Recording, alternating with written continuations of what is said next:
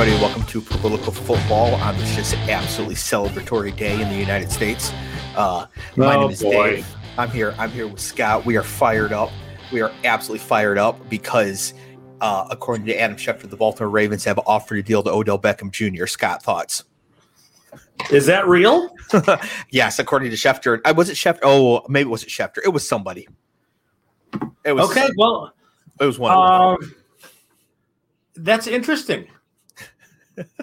Baltimore is one of those teams that's kind of a linchpin of. I didn't think we were going to start this way. We are not. We are not actually starting this way.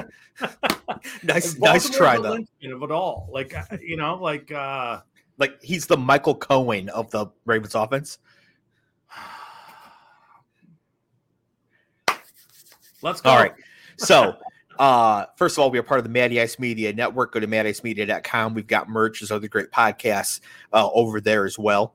But yeah, it's a huge day. Donald Trump last week got indicted, and today he was arraigned, which means he did get arrested for the first time ever, I believe.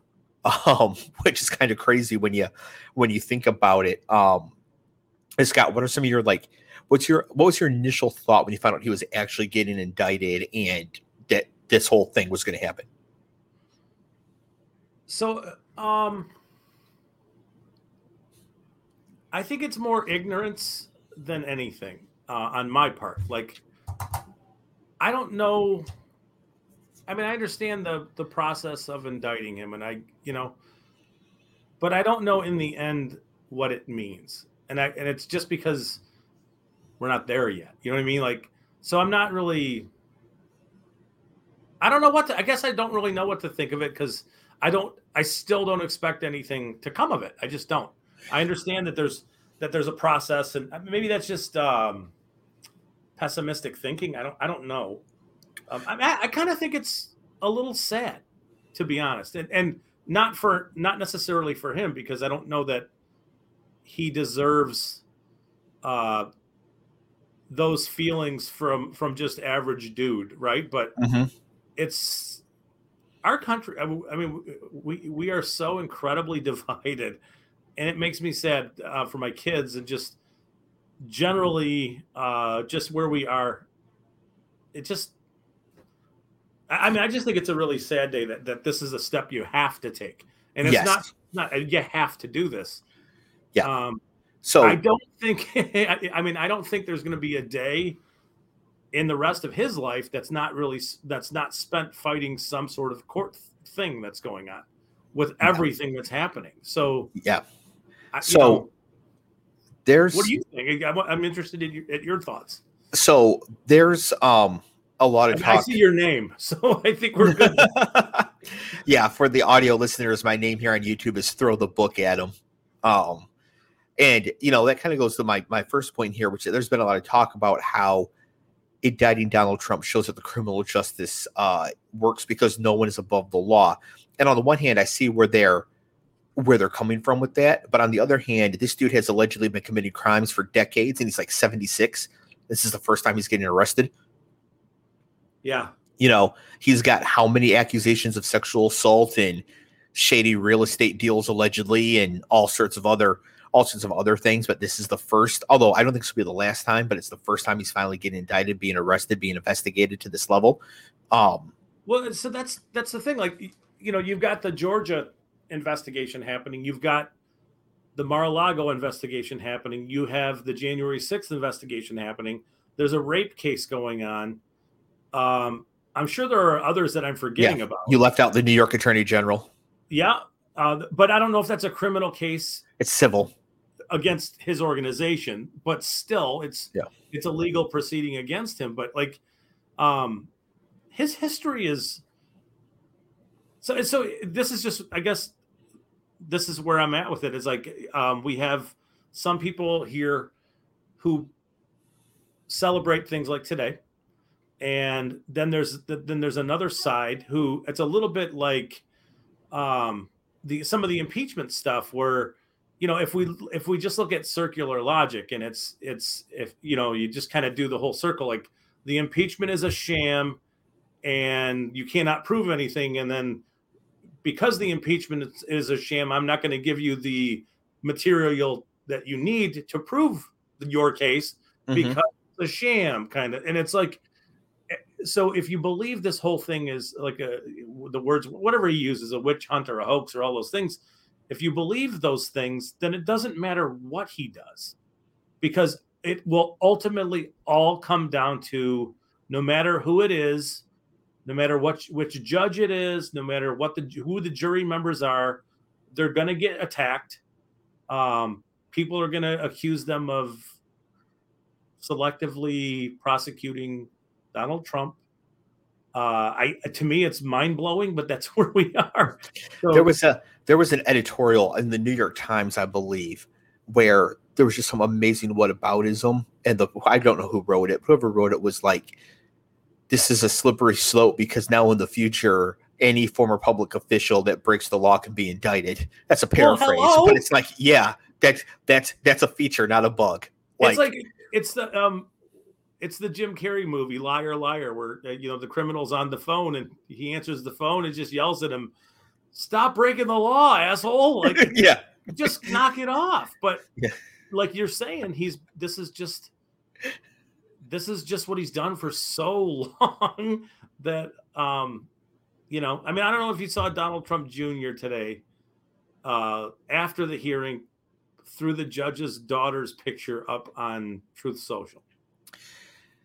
I did not see that. That's obviously terrible, and maybe it could be a criminal act itself. Could get a gag order put on them pretty fast. I don't know, because she is over. She is not. It's not like she's a young girl. Yeah, but it's still intimidating. It's asking for violence against the judge's family. Yeah. These are just, and I don't understand. And this is something we've talked about on our show multiple times. The evangelical support for him and his family is confusing to me, and it will always be. These are not good people. This is. I mean, I don't know if you saw the interview with Marjorie Taylor Greene today, but she compared him to.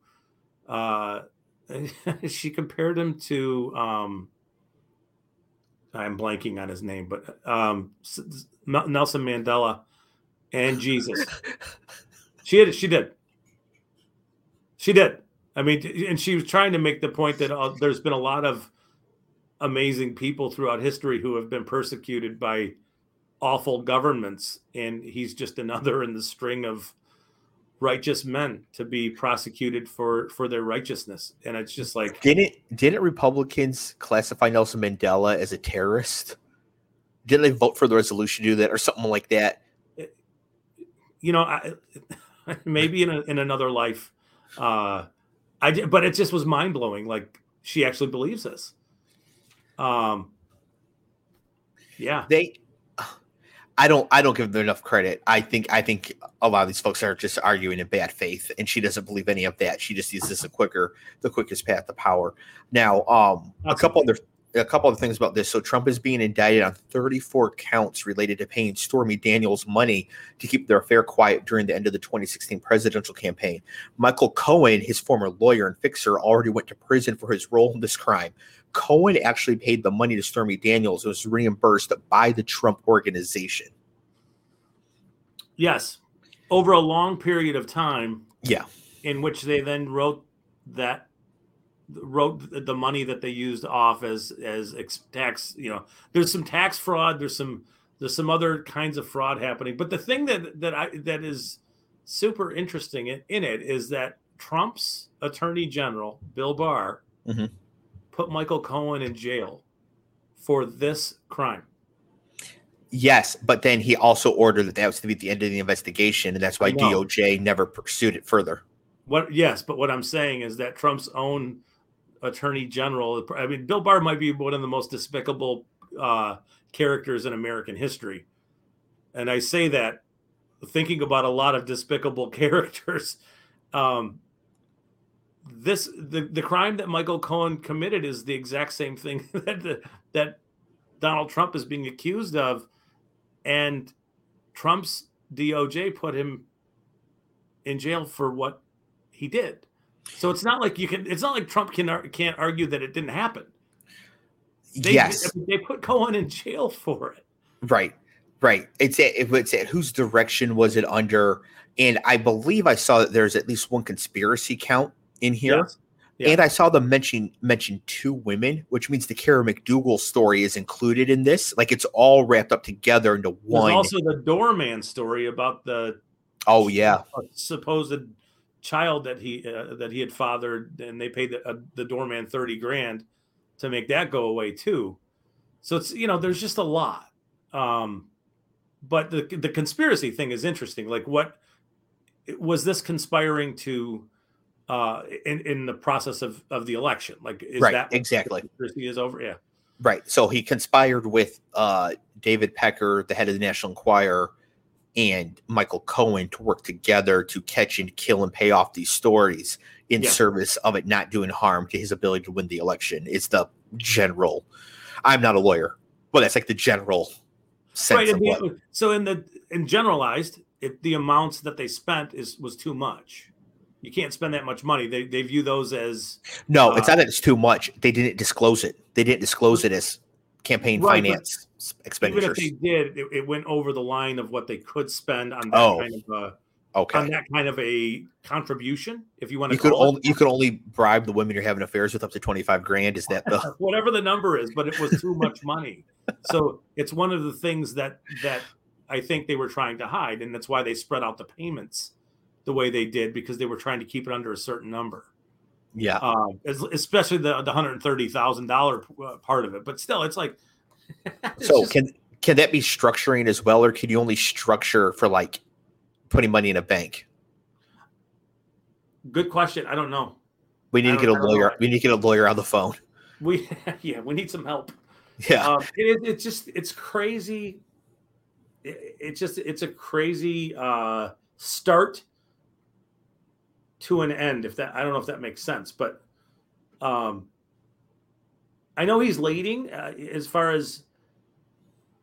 Okay, so somebody's much more intelligent than I am, and I know that's setting a very low bar. Yeah, that's. Don't agree with me. I'm sorry. No, you should not be so hard on yourself. No, it is. When it comes to a lot of these things, I don't have a clue. What was Alex saying? Was that the amount? Alex, Alex said exactly, Scott. That makes it a misdemeanor that concealed a crime, therefore a felony. Okay. So basically. Yeah, if you commit a misdemeanor in the effort to cover up another crime, the misdemeanor becomes a felony, at least in New York State, apparently. So, and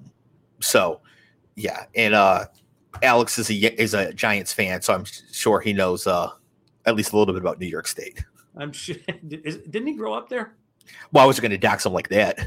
Oh, I'm sorry, but there's a little story there. So his address is actually no. No, it's Social Security number in the comments. I know some people who are from New York and have been there, and these stories about Donald Trump are like just part of the normal. It's just like everybody knows it. Like, you don't want to do any electrical work for any Trump related projects because you're not going to get paid, kind of thing. Like, it's a very common thing. So, I don't know. Yeah, last thing I want to say on this before we are actually going to review the AFC West. The AFC West is getting pushed down push down here, but that's okay. That works out just fine. So as far as I know, Trump is facing 3 other investigations, but I think it's actually more than that. But the 3 that I recalled from memory was the New York Attorney General about Trump allegedly altering the stated value of his assets to fit his needs. Yep. One from the Fulton County DA in Atlanta about Trump calling state officials, trying to convince them to overturn the election results. The quote, "I only need 11,780 more votes." That thing. Yep. And then finally, a special counsel investigation to Trump allegedly stealing government secrets and lying about it and then not returning them. Yep. And there's also, I know there's the January 6th investigation, and there's also the rape case, the Jean Carroll rape case, which now becomes fascinating to me because I could be wrong, but they may have his DNA from his arraignment today. Whatever that means. I don't know. So the only place I saw anybody talk about them getting his DNA today was a post from The Daily Show. Oh. So, but what it was Ron Wood is hosting, and he said that if they get Trump's DNA, they're going to clear half their backlog.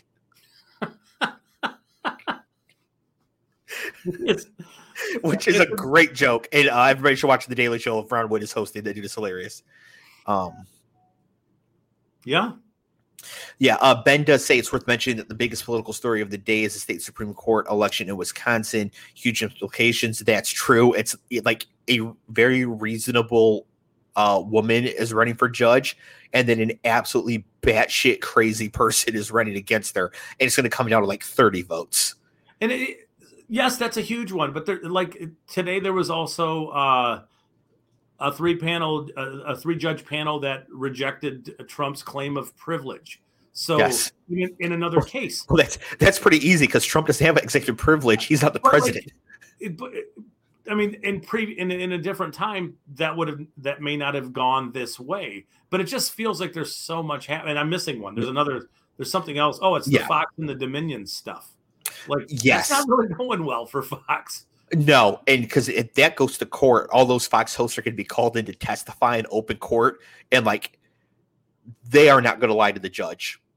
No, they're going to save themselves for sure. None of them are going to take the years. None of them will lie to a judge. They will just take the millions. It's how much money is Fox going to lose in this situation? Not enough. It's a little bit like the Hulk Hogan and Gawker Media, makes me wonder what's going to happen in the end for Fox. Yeah, the best thing for Fox, to happen to Fox from our point of view, would be just the absolute exposure of all these people at Fox as total hypocrites and frauds. Yeah. Not even necessarily to change the hearts and minds of their viewers, but for their viewers to finally see through all of these people. I mean, Hannity, Tucker Carlson, Laura Ingraham, they're all full of shit. They don't like Trump according to their own text messages. Yeah. Right. It's just getting them all exposed would be fantastic. It would. And, in some ways getting people to recognize that it's propaganda and they know it's propaganda. Yeah. You know what I mean? It's just. Yeah. Right. They're lying to their audience. They think their audience is stupid. They're treating their audience like it's stupid.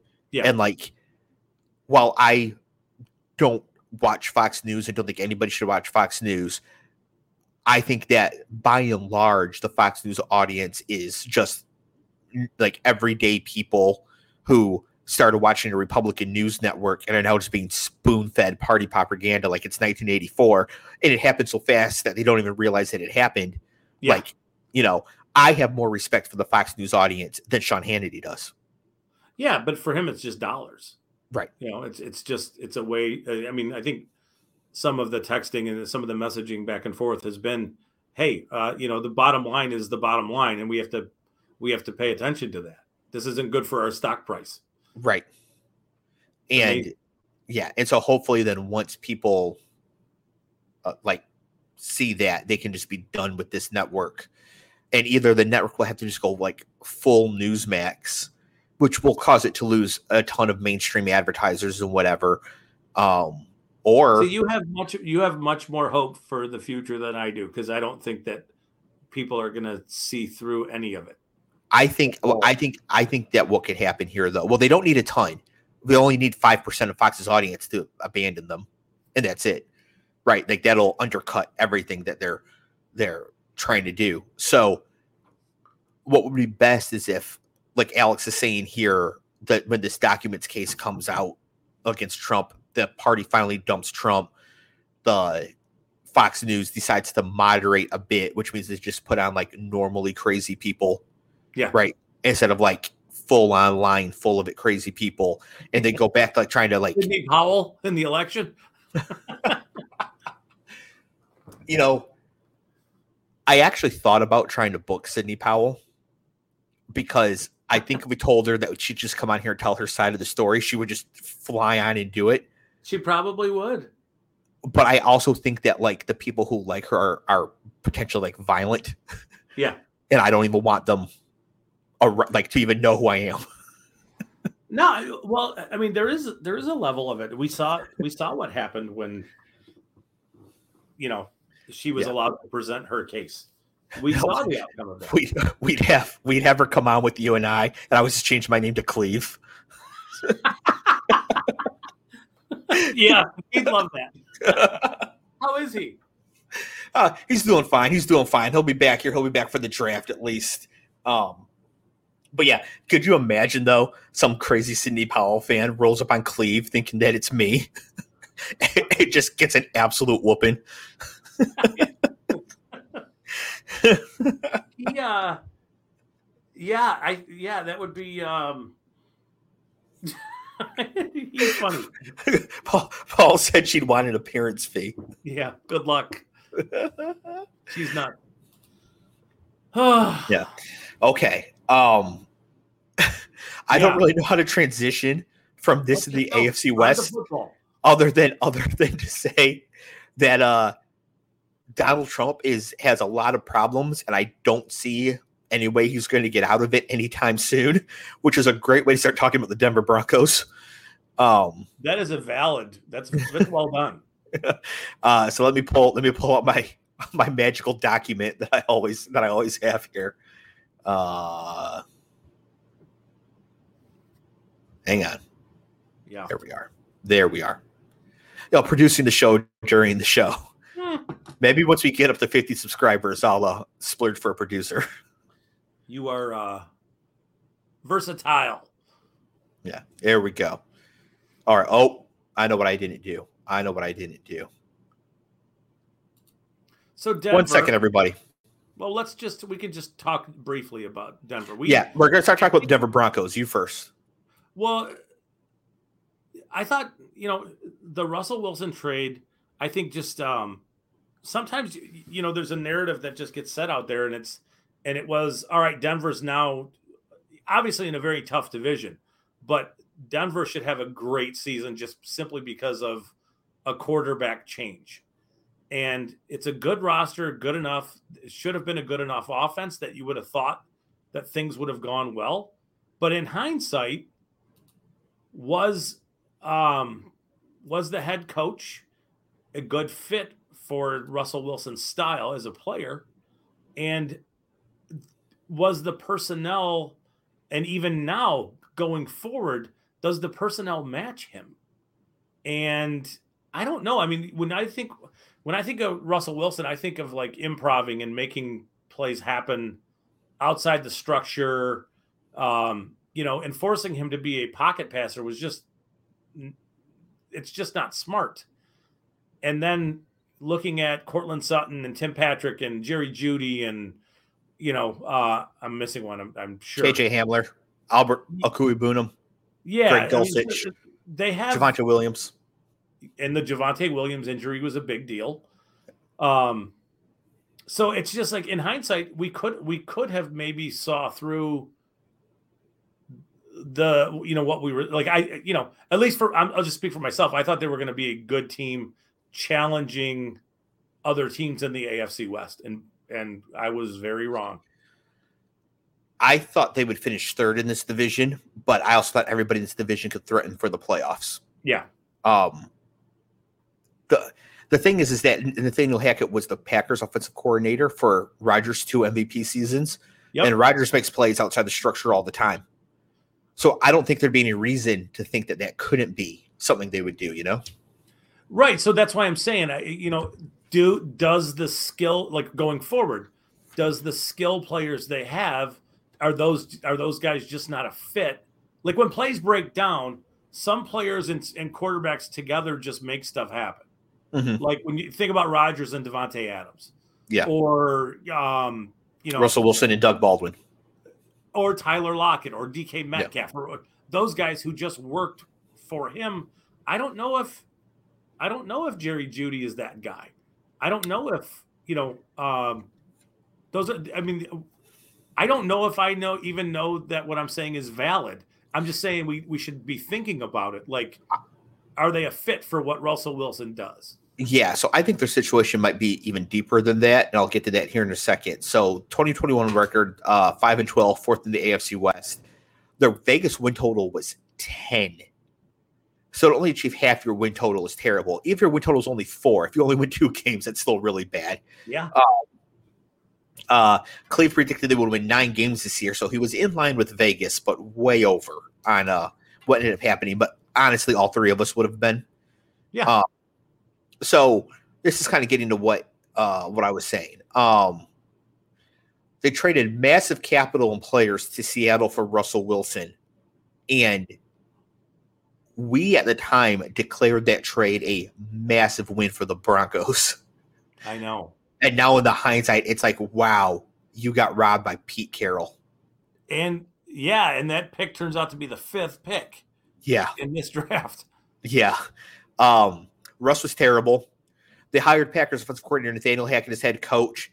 Got to be a top 5 all-time bad head coach hire. Well, I remember talking about it at the time that it felt like it was bait for Aaron Rodgers. Yep. And it didn't work out. And it didn't work out. And it was just a horrific fit. It was. Urban Meyer's number 1. The second time Adam Gase got a head coaching job is number 2. With the Jets? Yeah. Yeah. Because he was so clearly terrible with Miami. Yes. Quarterback killer. Yeah. Is there some other awful retread who got a second job for no reason? Because like Patricia only got 1 head coaching job. Like if he got hired as a head coach again. I mean, it stuns me that he got hired as an offensive coordinator last year. That's pretty bad. I mean, that's yeah. No, I can't think of another. Yeah. So really, Urban Meyer and Adam Gase coordinator that would work. But as a coach, as a head coach, no, I don't remember one. Am I missing? Was there another gimmick head coach at some point? I don't remember, but that's the point. It's really bad, and it probably is top 5 for all-time bad hires. And it's sort of your example that you can be a good coordinator and a terrible head coach. I think most coordinators are good coordinators, terrible head coaches. That is probably very accurate. Yeah, I think there's fewer good head coaches than there are good quarterbacks. So getting both of them makes you an instant contender. Yeah. There's no team that has a good coach and a good quarterback and is not in the playoff and not in playoff contention. Very true. Yeah. Heck, you can have average at both. You can have like 11th best quarterback Trevor Lawrence and 9th best coach Doug Peterson, and all of a sudden you're good again. Yeah, quickly. Dan Campbell and Jared Goff. Oh, right. Like you just need to have a decent coach and a decent enough quarterback, and you're not right. But you get Matt Nagy in there, and all of a sudden it's a disaster, no matter who your quarterback is. Yeah. Okay. Alex is saying that Joe Judge was a terrible hire. It's hired by the Giants, and that's true because from being a special teams coordinator for the Patriots to being a head coach. Yeah. However, many people, including Alex, were hyped on Joe Judge because of his football guyness and all that. I have receipts, Alex. Oh, we cannot play that game because right. But what I'm saying is that in hindsight, though, I do agree that Joe Judge hire was terrible. Yes, and he will never get another look as a head coach. No, that was pretty bad. Yeah. Paul said, "I mean Petrino or Lou Holtz." I forgot Lou Holtz coached in the NFL, so that's probably a bad hire. Bobby Petrino. Yeah, I don't remember that, but Petrino for sure. Yeah, was Petrino a bad hire or just kind of a bad guy who bounced? He could be both. Yeah.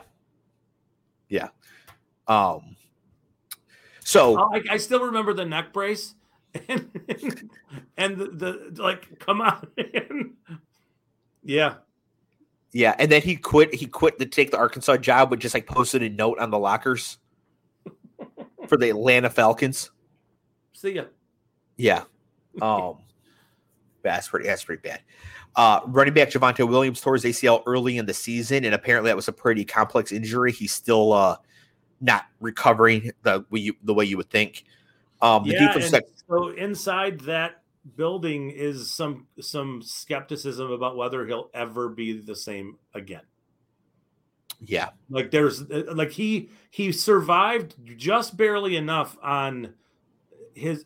So I guess the best way to put it is that his athleticism was it got him just by when you combine it with his balance and power. Mm-hmm. And if you lose a little bit of that athleticism, the balance and power is just not enough. And there's concern that he is not going to come back. Certainly, the expectation is for him not to return early to form, and that if he does, it's you're looking at maybe the halfway point of the season if he does. But there's some skepticism that he may never, which is incredible because he was such an electric prospect. Yep. So in a dynasty league that I'm in, I actually traded Javonte Williams for Kyle Pitts. What do you think of that trade? Is that a trade that you made with me? It is. Yeah. I'm not going to comment on that. I'm just not. I can't. I mean, you got more than Javonte Williams. I'm just saying that he was part of it. I did not know his injury was that bad. It's pretty. It sounds like it's pretty rough. They signed a free agent running back, correct? Samaje Perine. Yeah, and I would expect them to draft one. I think they're likely to draft one. Yeah. Feels we'll get to the draft capital, but depending on where they pick, feels like a Zach Charbonnet spot. Perfect player. Yep. Defense was actually pretty good, though they did trade away Bradley Chubb to Miami midseason. Big news for the offseason, they hired Sean Payton as their new head coach. Cap room, $10 million. Draft capital, none in the first 2 rounds, 2 total in the top 100. Charbonnet won't be there unless they trade up. Yeah, Charbonnet's an interesting thing. He's at Michigan, and they bulked him up, right? Mm-hmm. And he looked big and a little bit slow, not slow, but lumbering. And then he goes to UCLA, and it's like, this dude's a baller. He can play. So I think he's going to be a mid-second to late second round kind of player. I agree. In the 50 to 60 range. I agree. He played well. He played well at Michigan as well. He did. But I'm concerned about the UCLA thing. This is actually unfair. But Chip Kelly has had a lot of bust running backs in the NFL. But they're all a lot slighter than Charbonnet. Michael James. Yep. He was tiny. Yeah. Who's the other one? Who am I missing? Chip Kelly, Notre Dame. No, Oregon. Oregon. I know I'm missing one, but that's the point. Like Kenyon Barner. Yeah. Like I know I'm missing one there. Alex saying that Pac-12 defenses help Zach Charbonnet. Playing running back for Chip Kelly is a good move in college football. You're going to run for a ton of yards. Yeah, but they slimmed him down, and he looked a lot more explosive. Yes, and he caught some passes as well. He's a good prospect, and he'd be good here. A really good NFL prospect because he's big. He'd be a great fit for the Broncos, but they're not going to be able to get him. So the question is, are they stuck with Russ at QB, or they are stuck with Russ at QB for at least one more year? Probably 2. So what can they do to make him better, Scott?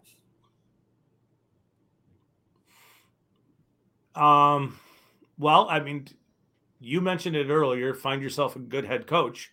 Sean Payton is that. Mm-hmm. And my expectation is that they're going to tailor something around the things that, one, Russell Wilson likes to do, and the things that, 2, the team can do. So he might want to improvise and do all these things, but that doesn't mean that the team could do that last year. Mm-hmm. It was obvious that they were very dysfunctional on offense. But right. I think Payton is smart enough to figure out exactly what to do, generally speaking, as a scheme with their offense to make things go. So do I know exactly what that is? No. I would think that extending plays and letting him make plays with his feet is smart, and getting him in sync with his skill position players is very smart. That's the way I would approach it. Sean Payton's significantly smarter than, especially on offense. He's a very smart dude. So I would expect them to look much better, and maybe even a little more simple, if that makes sense. Tighten it up a little bit. I think that makes a lot of sense. And what and it kind of, I think it relates to what I was getting to earlier about the issue being a little bit deeper for them. I think last year was an awful workplace environment. Clearly. Russ had an office and like nobody could reach him without going through his people. And he's doing high knees on the airplane while everybody's trying to sleep on the way to London. And then the coach and he had his own staff in there. Yeah, he had his own staff. It's clear that Nathaniel Hackett had no control of the situation and wasn't that great at coaching football at the same time. Yeah. And like, honestly, if I were Jerry Jeudy, I'd be like, what is even like, what is the point of this? You know what I mean? Yeah. Yeah. So I don't know. We're hearing some rumblings about some trades happening. Like I could see them. And that's kind of where I'm at with it is like, maybe Jeudy just doesn't fit with Russell Wilson. I think that nobody could fit last year with that awful environment. See, Sean Payton's going to come in. Russ's staff is out. Yep. Russ doesn't have an office. He's in the locker room. Yep. If Sean Payton's getting those numbers, like he's not calling somebody else to get in touch with Russ. It'll be like, and you better answer within 2 rings. You know what I mean? Like, Sean Payton is not playing any of this stuff. This is a Bill Parcells guy. Like he is not putting up with this. No. And I think just having a coach who has a demonstrated record and will get Russell Wilson kind of under control, because Russ isn't out of control like he's a jerk necessarily. No, he's just odd. Yes. I mean, that oddness is okay until it starts really negatively impacting the team around him since he's such an important position. I think Payton just gets that under control, and that in and of itself could just, like, how this team was last year was so below what their floor should have been. Yeah. Like they could easily be an 8-win team just from like getting rid of the nonsense. And they should be. And I think one of the things that listening to ex-players and ex-teammates of his is they see through the bullshit with him immediately. Like, this stuff is nonsense. And like my own personal interactions with him is odd. It's Senior Bowl related, and I'll tell you, he was supremely aware of where the cameras were and when they were on and when they were not. Mm-hmm. And when they were on, he was a very friendly person. He was smiling and all of it. Yeah. And then when the cameras went off, wow, like the switch went off. Yeah. And it was just like, that's odd. Yeah. So I watched him and Kirk Cousins throw a session of just throwing, and they couldn't have been more opposites in terms of personality. It was just so interesting to see Wilson turn it on and then turn it off and become a guy who was just very friendly, turn into like a kind of a jackass like that. That's a red flag too, just in general, like in life. Yeah. It was odd. It was like, this is a weird dude. And I think that's kind of where that team was with him. Like he shows up and he's pulling that stuff off and they don't know how to process any of it. And the coach can't control any of it. And it just spins. And, there you go. Alex giving me grief. David tried to trade everybody. So here's the thing. I did try to trade you Russell Wilson and Jeudy and Sutton together as a package. And the thing, Alex, is that if you take a look at your roster, Russell Wilson would be your 4th youngest player. So, Dave and I have something working right now. And I think I'm going to get violated badly again. But, I'm going to keep going to that well. Whatever. Yeah, it's not that bad. I think it's not that bad for you. No, it's not that bad in general. You love Jahmyr Gibbs, and you're in love with Jahmyr Gibbs, and I'm infatuated with Jahmyr Gibbs. I am in love with Bijan Robinson. Yeah, but so is everybody. I just want to have an affair with Jahmyr Gibbs. I can't believe I just said that. Okay, so Bijan is so Bijan is Melania, and Jahmyr Gibbs is Stormy Daniels. Yeah, but I'm not paying $130,000 for it. I will delete this episode right now for $130,000. Have your lawyers contact my lawyers. You're getting Justin Fields. I think it's fair. I know you love him. I do love Justin Fields. This one's sideways. I apologize. Yeah. We'll figure out what we're gonna do there. Okay, so that's the Broncos. Now we have about 20 minutes to get through 3 teams. I'm gonna be quiet for 5 minutes. I don't think there's too much to say about this next team right now. I think this next team is more interesting for their preview coming up in August than for right now. Oh, the Broncos draft class. Nick Benito, nothing. Greg Dulcich is good. Damari Mathis. I'm not seeing anybody here besides Dulcich who really impacted this year. Moving on. Yep. That's a lot of picks to mess up too. But like Benito's a good player, but it's the last pick in round 2. You know, yeah. Like yeah. Dulcich is a good player, and that's is good. They got a nice value there. Yep. Nice. We have the Chokeland Raiders. 6-11, third in the AFC West. The Vegas win total was 8.5. Cleveland's win total for the Raiders was 14. Yep. He was. I don't remember if he loved Devontae Adams or Josh McDaniels or the combination of them. There was some reason. Was it possible that had just shaken out and he was still glowing? No, they got Devontae Adams in March. We did this in July. Oh, okay. Yeah. I wanted to give him some sort of benefit of the doubt, but I guess you can't. I don't. I should have just gone back and listened to this episode to figure this out. All right. So 2022 season, predictably, trading a lot of capital for a 29-year-old wide receiver when you do not have much else is not going to get it done against Herbert and Mahomes. Correct. Josh Jacobs smashing his contract year, leading the NFL in rushing. Did not see that coming. No. Notice, though, that they had the NFL's leading rusher and went 6-11. Yep. Not all that valuable to have the NFL's leading rusher and nothing else. Right. Doesn't help much. Exactly. I know where you're going with this. Devontae Adams had a good season, but disappeared for some games. Yeah. And the Raiders lost to Jeff Saturday. Yep. And the Raiders lost to Jeff Saturday. Well, that'll be a trivia question one day. Who's the only team to lose to Jeff Saturday? Pretty much, yeah. Yeah. Because he won't get another shot either. If the Colts had hired Jeff Saturday as permanent head coach, would that have been worse than the Joe Judge hire? Yes. Worse than everything but Meyer? Yeah, because the Meyer thing, we could do a whole show. He's such he's just not a good person. I'm sorry, he's just not. So it wasn't difficult to see that failing. Correct. Raiders picked up apparently Bobby Hoying today. He better be ready. He better be game ready when Jimmy G does the Samuel Jackson unbreakable impression. I think it means Brian Hoyer. He does.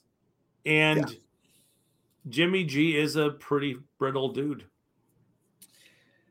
He is. And so I would not have Brian Hoyer as my backup. No. Behind Jimmy G. Cap room coming into the offseason, $20 million. Draft capital, they have the 7th overall, 3 in the top 100. Questions, because again, I wrote these a few weeks ago now.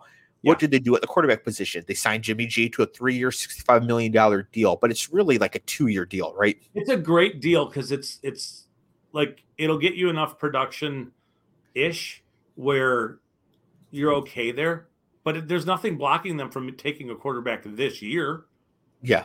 Let's say they love somebody, like one of them falls to 7. There's no reason that you can't take them. You take them.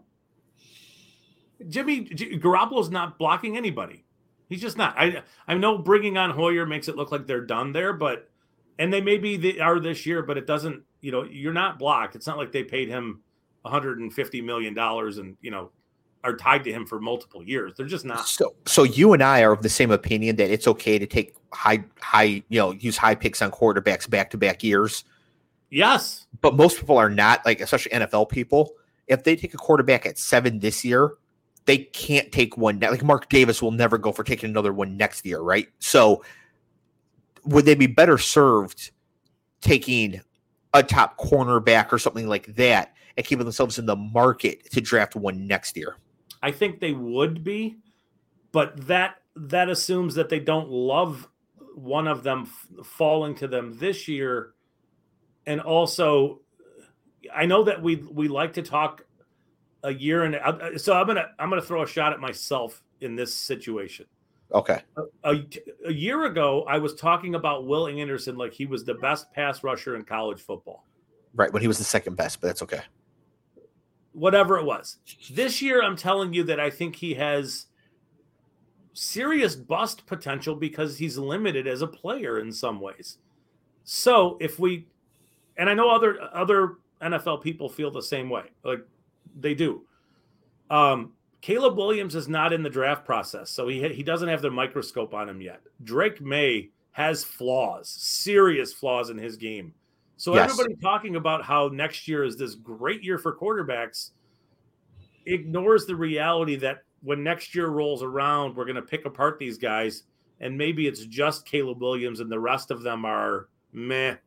So I think teams understand that a little bit. And let's say, if the Raiders love Will Levis, there's no reason they shouldn't take him at 7 and let him, develop for a little bit of time. I mean, you have a year to do that. I don't think that's a smart move at all because I don't like Will Levis, and I'm not sure that he's ever going to be, anything more, even if he hits, than a middling quarterback. But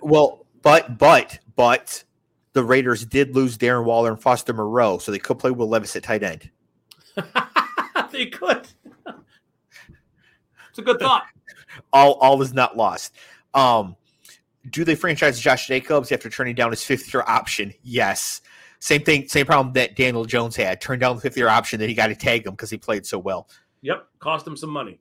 They did. Do they trade Darren Waller? Yes, traded to the New York Giants. Yeah. What can they do to be truly competitive in this division within 2 years? Probably not draft Will Levis. Nothing. I don't know that there's any way they're competing with the Chargers and if we think the Broncos are, no.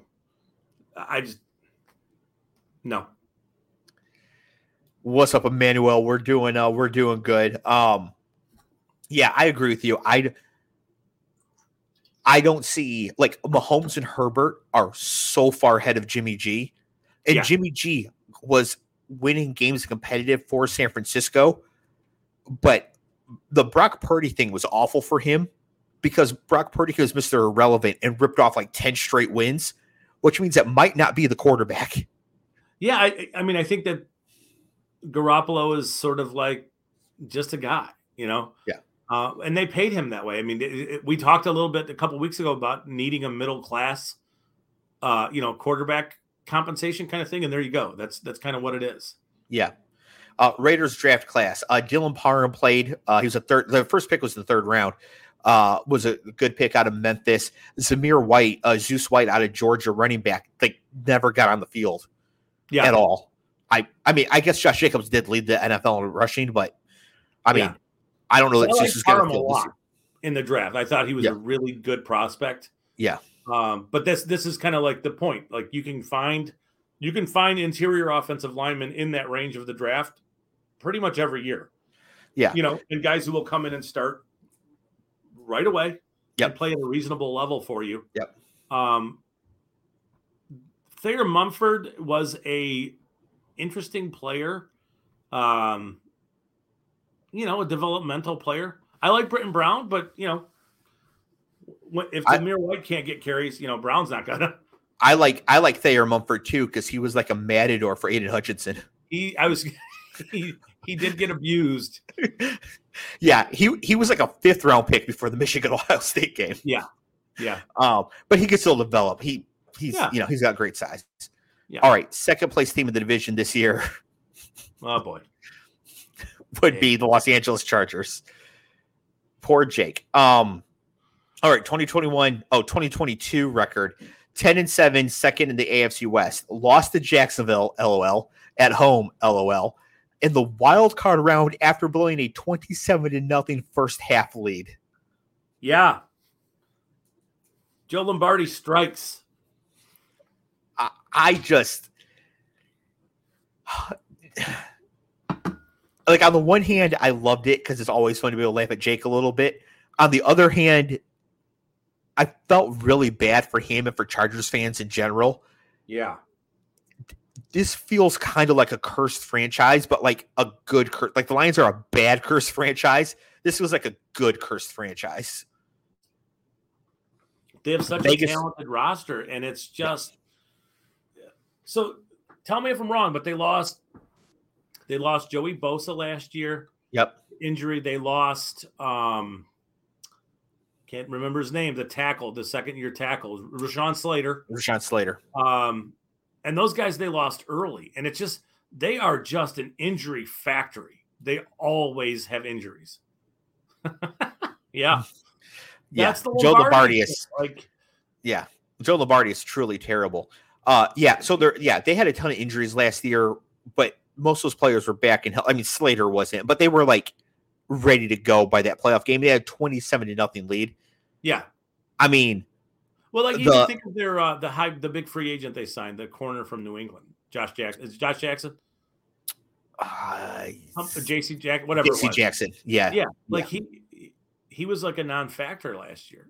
And some injuries played there, but like I love that roster, and it's just at some point you hope that they get over, but like Keenan Allen's getting older now. But you know what's funny is that they performed how they were supposed to. Vegas win total was 10.5. Cleve said 11. They won 10 games. Yeah, they were actually in line with expectation, but it felt like a failure. Not just because how they lost that playoff game, but it just felt like. And so they got swept by Kansas City, which means they have no chance of winning the division. Yeah. Herbert hurt his ribs in week 2 against Kansas City and was still injured when they lost 38-10 to Jacksonville at home in week 2, which I'd actually forgotten. They got demolished by Jacksonville earlier in the year, but it's because Herbert was hurt. Eckler was running back 1 in fantasy again, which is an amazing campaign for him. But man, when it goes, it's going to go fast. Oh yeah, just like it does for all of them. Yep. Head coach Brandon Staley played Mike Williams in a meaningless Week 18 game. Big Mike got hurt and missed the playoff game. Yep. Yeah, and he does.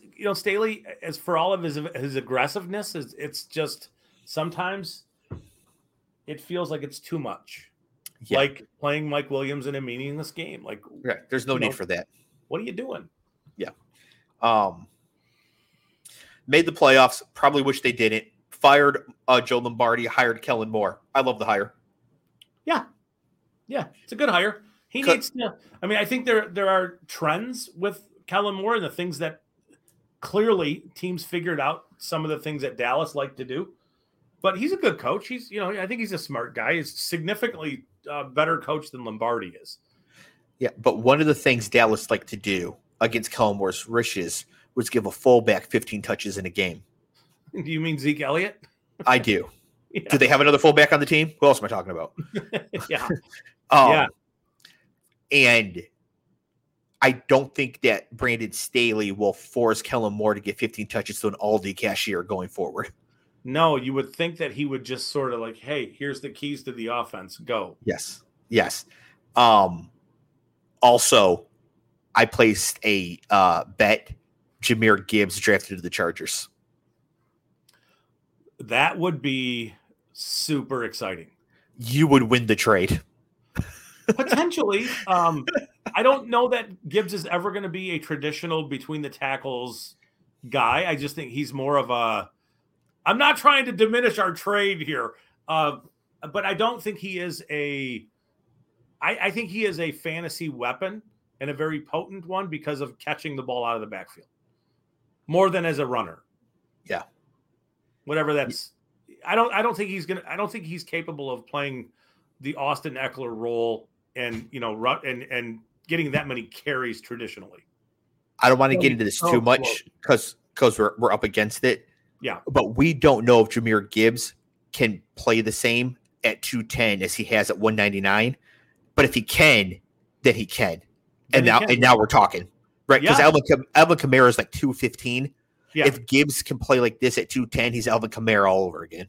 Yeah, he has every capability of being that. It's just, monitor the workload. Cap room,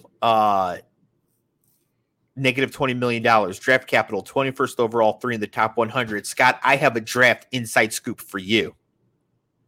Is it a receiver? It is. Yeah. You might already know this, but I'm proud of this. I don't know this.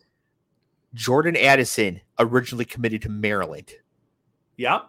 He flipped his commitment to Pitt because the Maryland wide receivers coach went to Pitt. That coach is now the wide receivers coach for the Chargers.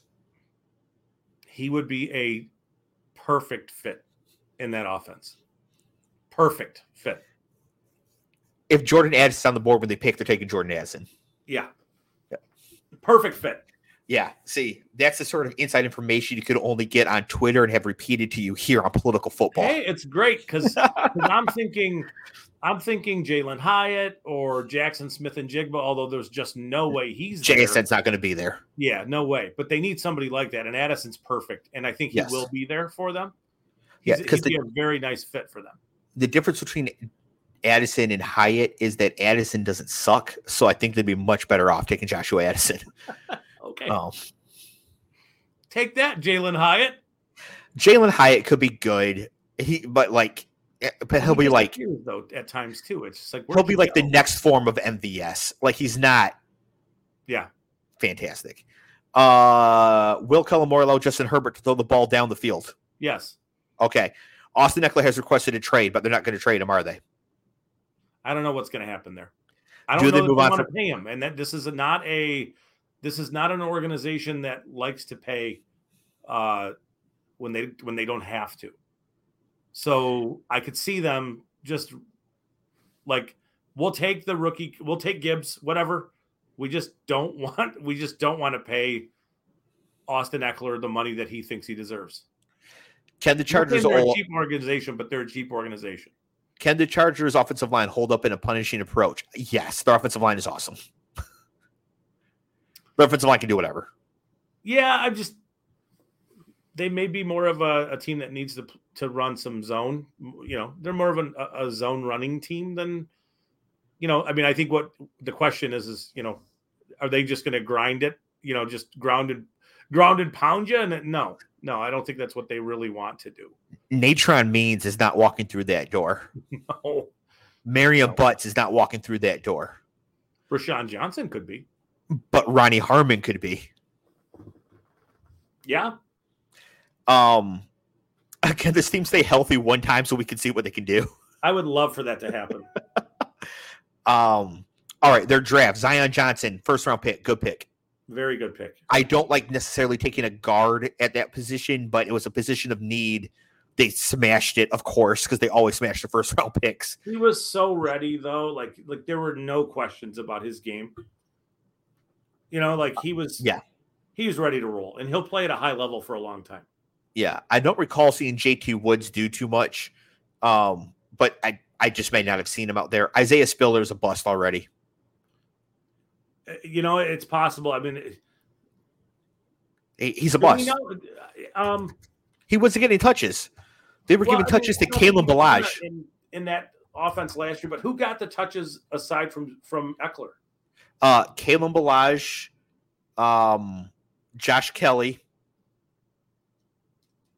and Elmer Fudd. I mean, it doesn't matter. The point is that it's not Isaiah Spiller. Yeah, and it wasn't last. Yeah, I mean, it's possible he could just be not. He may not be it. I mean, he certainly would be a player that they would be relying on if they're not bringing back Eckler, even if they were to draft a player like Gibbs. Yeah. Somebody needs to handle the heavier work. Spiller can do that. And the only other thing I see here on this is 7th round pick. They took Xander Horvath, a fullback out of Purdue. So maybe they will have to give fullback 15 touches in a game. Maybe. All right, last team here. They've done it before. Last team here. The Kansas City Chiefs. 14-3, first in the AFC West, won the Super Bowl. Is that any good? Yeah, it's pretty good. It is. Vegas win total 10.5. Cleveland said 10. So they were both under on what the Chiefs would do this year. I mean, 14-3 is pretty impressive. In that division too, yeah. Yeah, won the Super Bowl. Mahomes won MVP. The Chiefs lost to the Colts in week 3. They lost to Matt Ryan. Yeah. Well, you can't panic. If you lose one bad game during the year, you cannot panic. No, one's fine. Yeah. Kind of expect it. Yeah, 2 could even be okay depending on circumstance. Yeah. But yeah, it can happen to anybody. Cap room in the offseason, $13 million. Draft capital, 31st overall, 3 in the top 100. Their only wide receivers under contract are Kadarius Toney and Sky Moore. How do they address this? Did they sign anybody at the receiver position? I don't recall them signing anybody, but I could see DeAndre Hopkins ending up there. They re-signed Justin Watson. Yeah. But they lost Mecole Hardman. I know that. Yes, they lost Mecole Hardman to the Jets. I really don't see them getting DeAndre Hopkins. I don't see them, like, if you were going to do that, just sign Tyreek. Like, if you're going to pay an older receiver $30 million, then just pay the one you had, who's better. Different players, and there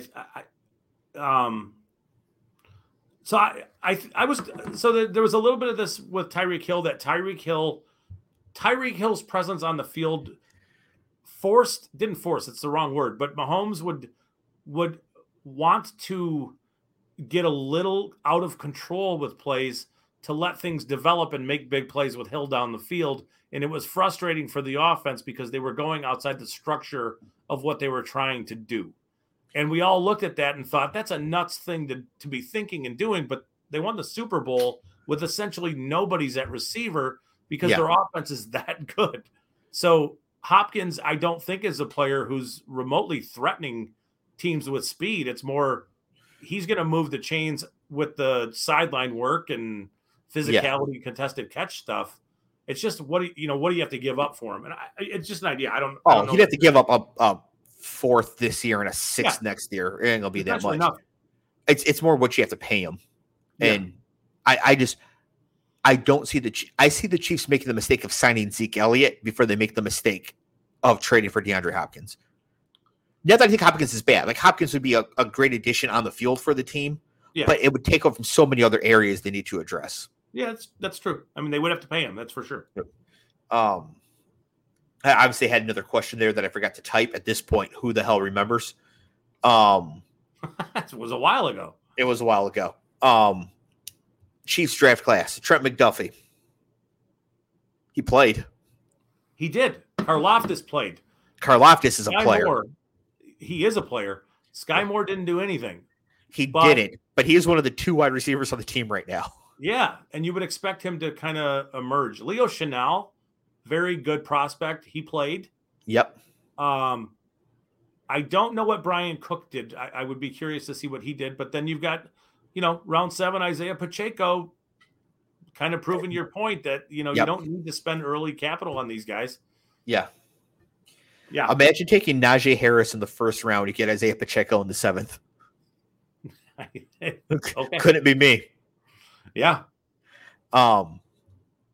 Yeah. There's not much to say about the Chiefs because they won the Super Bowl and they're set at quarterback and they're set at coach, and it's just minor changes going forward. They just do smart things. Like, I know we got to go, but like Trey Smith 3 years ago in the draft, dude is falling in the draft because he had like blood clot issues when he was 15 or something like that. And it's like, it's round 4 and I'm thinking, draft Trey Smith. He's just a monster.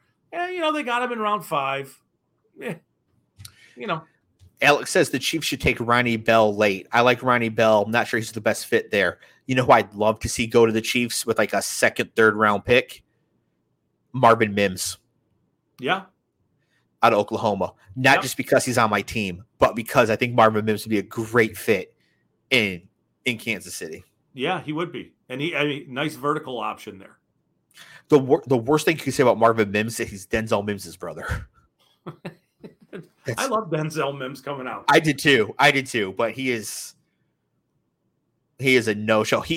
Denzel Mims is like a really, really, really bad Brashad Pyramid. Saying something. All right. So that's the AFC West. That concludes the division reviews. You can go back and listen over the last few weeks for all the division reviews.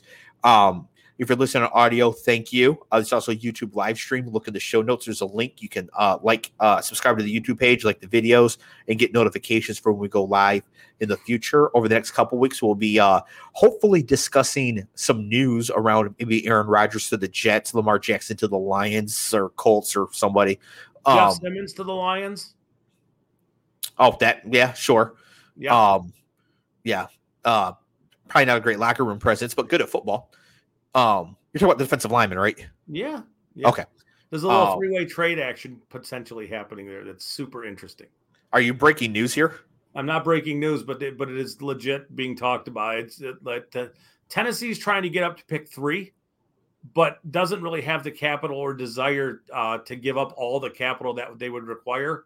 So they would come to 6 with the Lions and then jump from 6 to 3. So Arizona would end up with the 6th pick. Tennessee would end up with the 3rd pick. Arizona would get picks 48 from Detroit and maybe a 3rd rounder from Detroit kind of thing. And Detroit would end up with pick 11 and Jeff Simmons. They don't want to pay Jeff Simmons. That's not terrible. I wouldn't. Well, it's not the worst thing. I mean, if you look at where the Lions are, that makes a ton of sense. Yeah, that would not. I wouldn't hate that. Who do the Titans? So sorry, we have to for real quick. Yeah, the Titans trading up to 3 would be interesting because if we assume that Stroud and Young are going to go 1 and 2, the Titans are obviously moving up for quarterback. I was told they want CJ Stroud. Well, he's not going to be there. He's going to Carolina.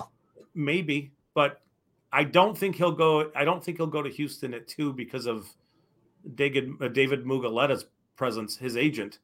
So if Bryce Young is the pick at 1, then maybe that's a trade that happens. But it's not going to happen until the day of the draft.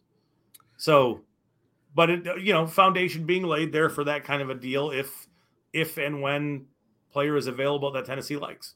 I was going to say, because Tennessee is not trading up for Richardson after how much the coach hates Malik Willis. No, it's for one specific player, and it is being talked about. It's just how do the Lions fit in Simmons and the idea of Simmons and pick 11 and pick 18 is super intriguing. It is. The Lions would be in a really nice position in the NFC if they were able to pull this off.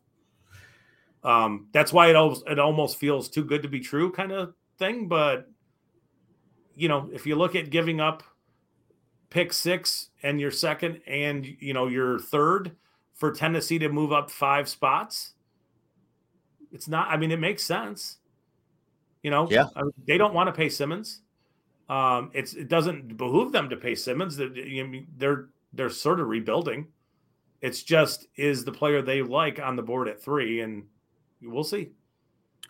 That is very interesting. So as we move forward, that's the sort of stuff we'll be discussing. We're also going to be talking about specific prospects, maybe preview some like either by position or round of the draft. I don't know. We'll figure it out as we go here, but we'll be talking draft. You and I should here. make a trade happen on live on one of our shows.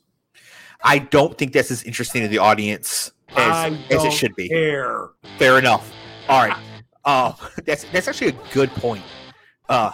It's our show. You'll do where's everybody going? Anyways, everybody here is hanging out live. Thank you so much. Really appreciate that. The chat, everything makes the show that much better. So we appreciate that. And we will see all of you next week. Peace.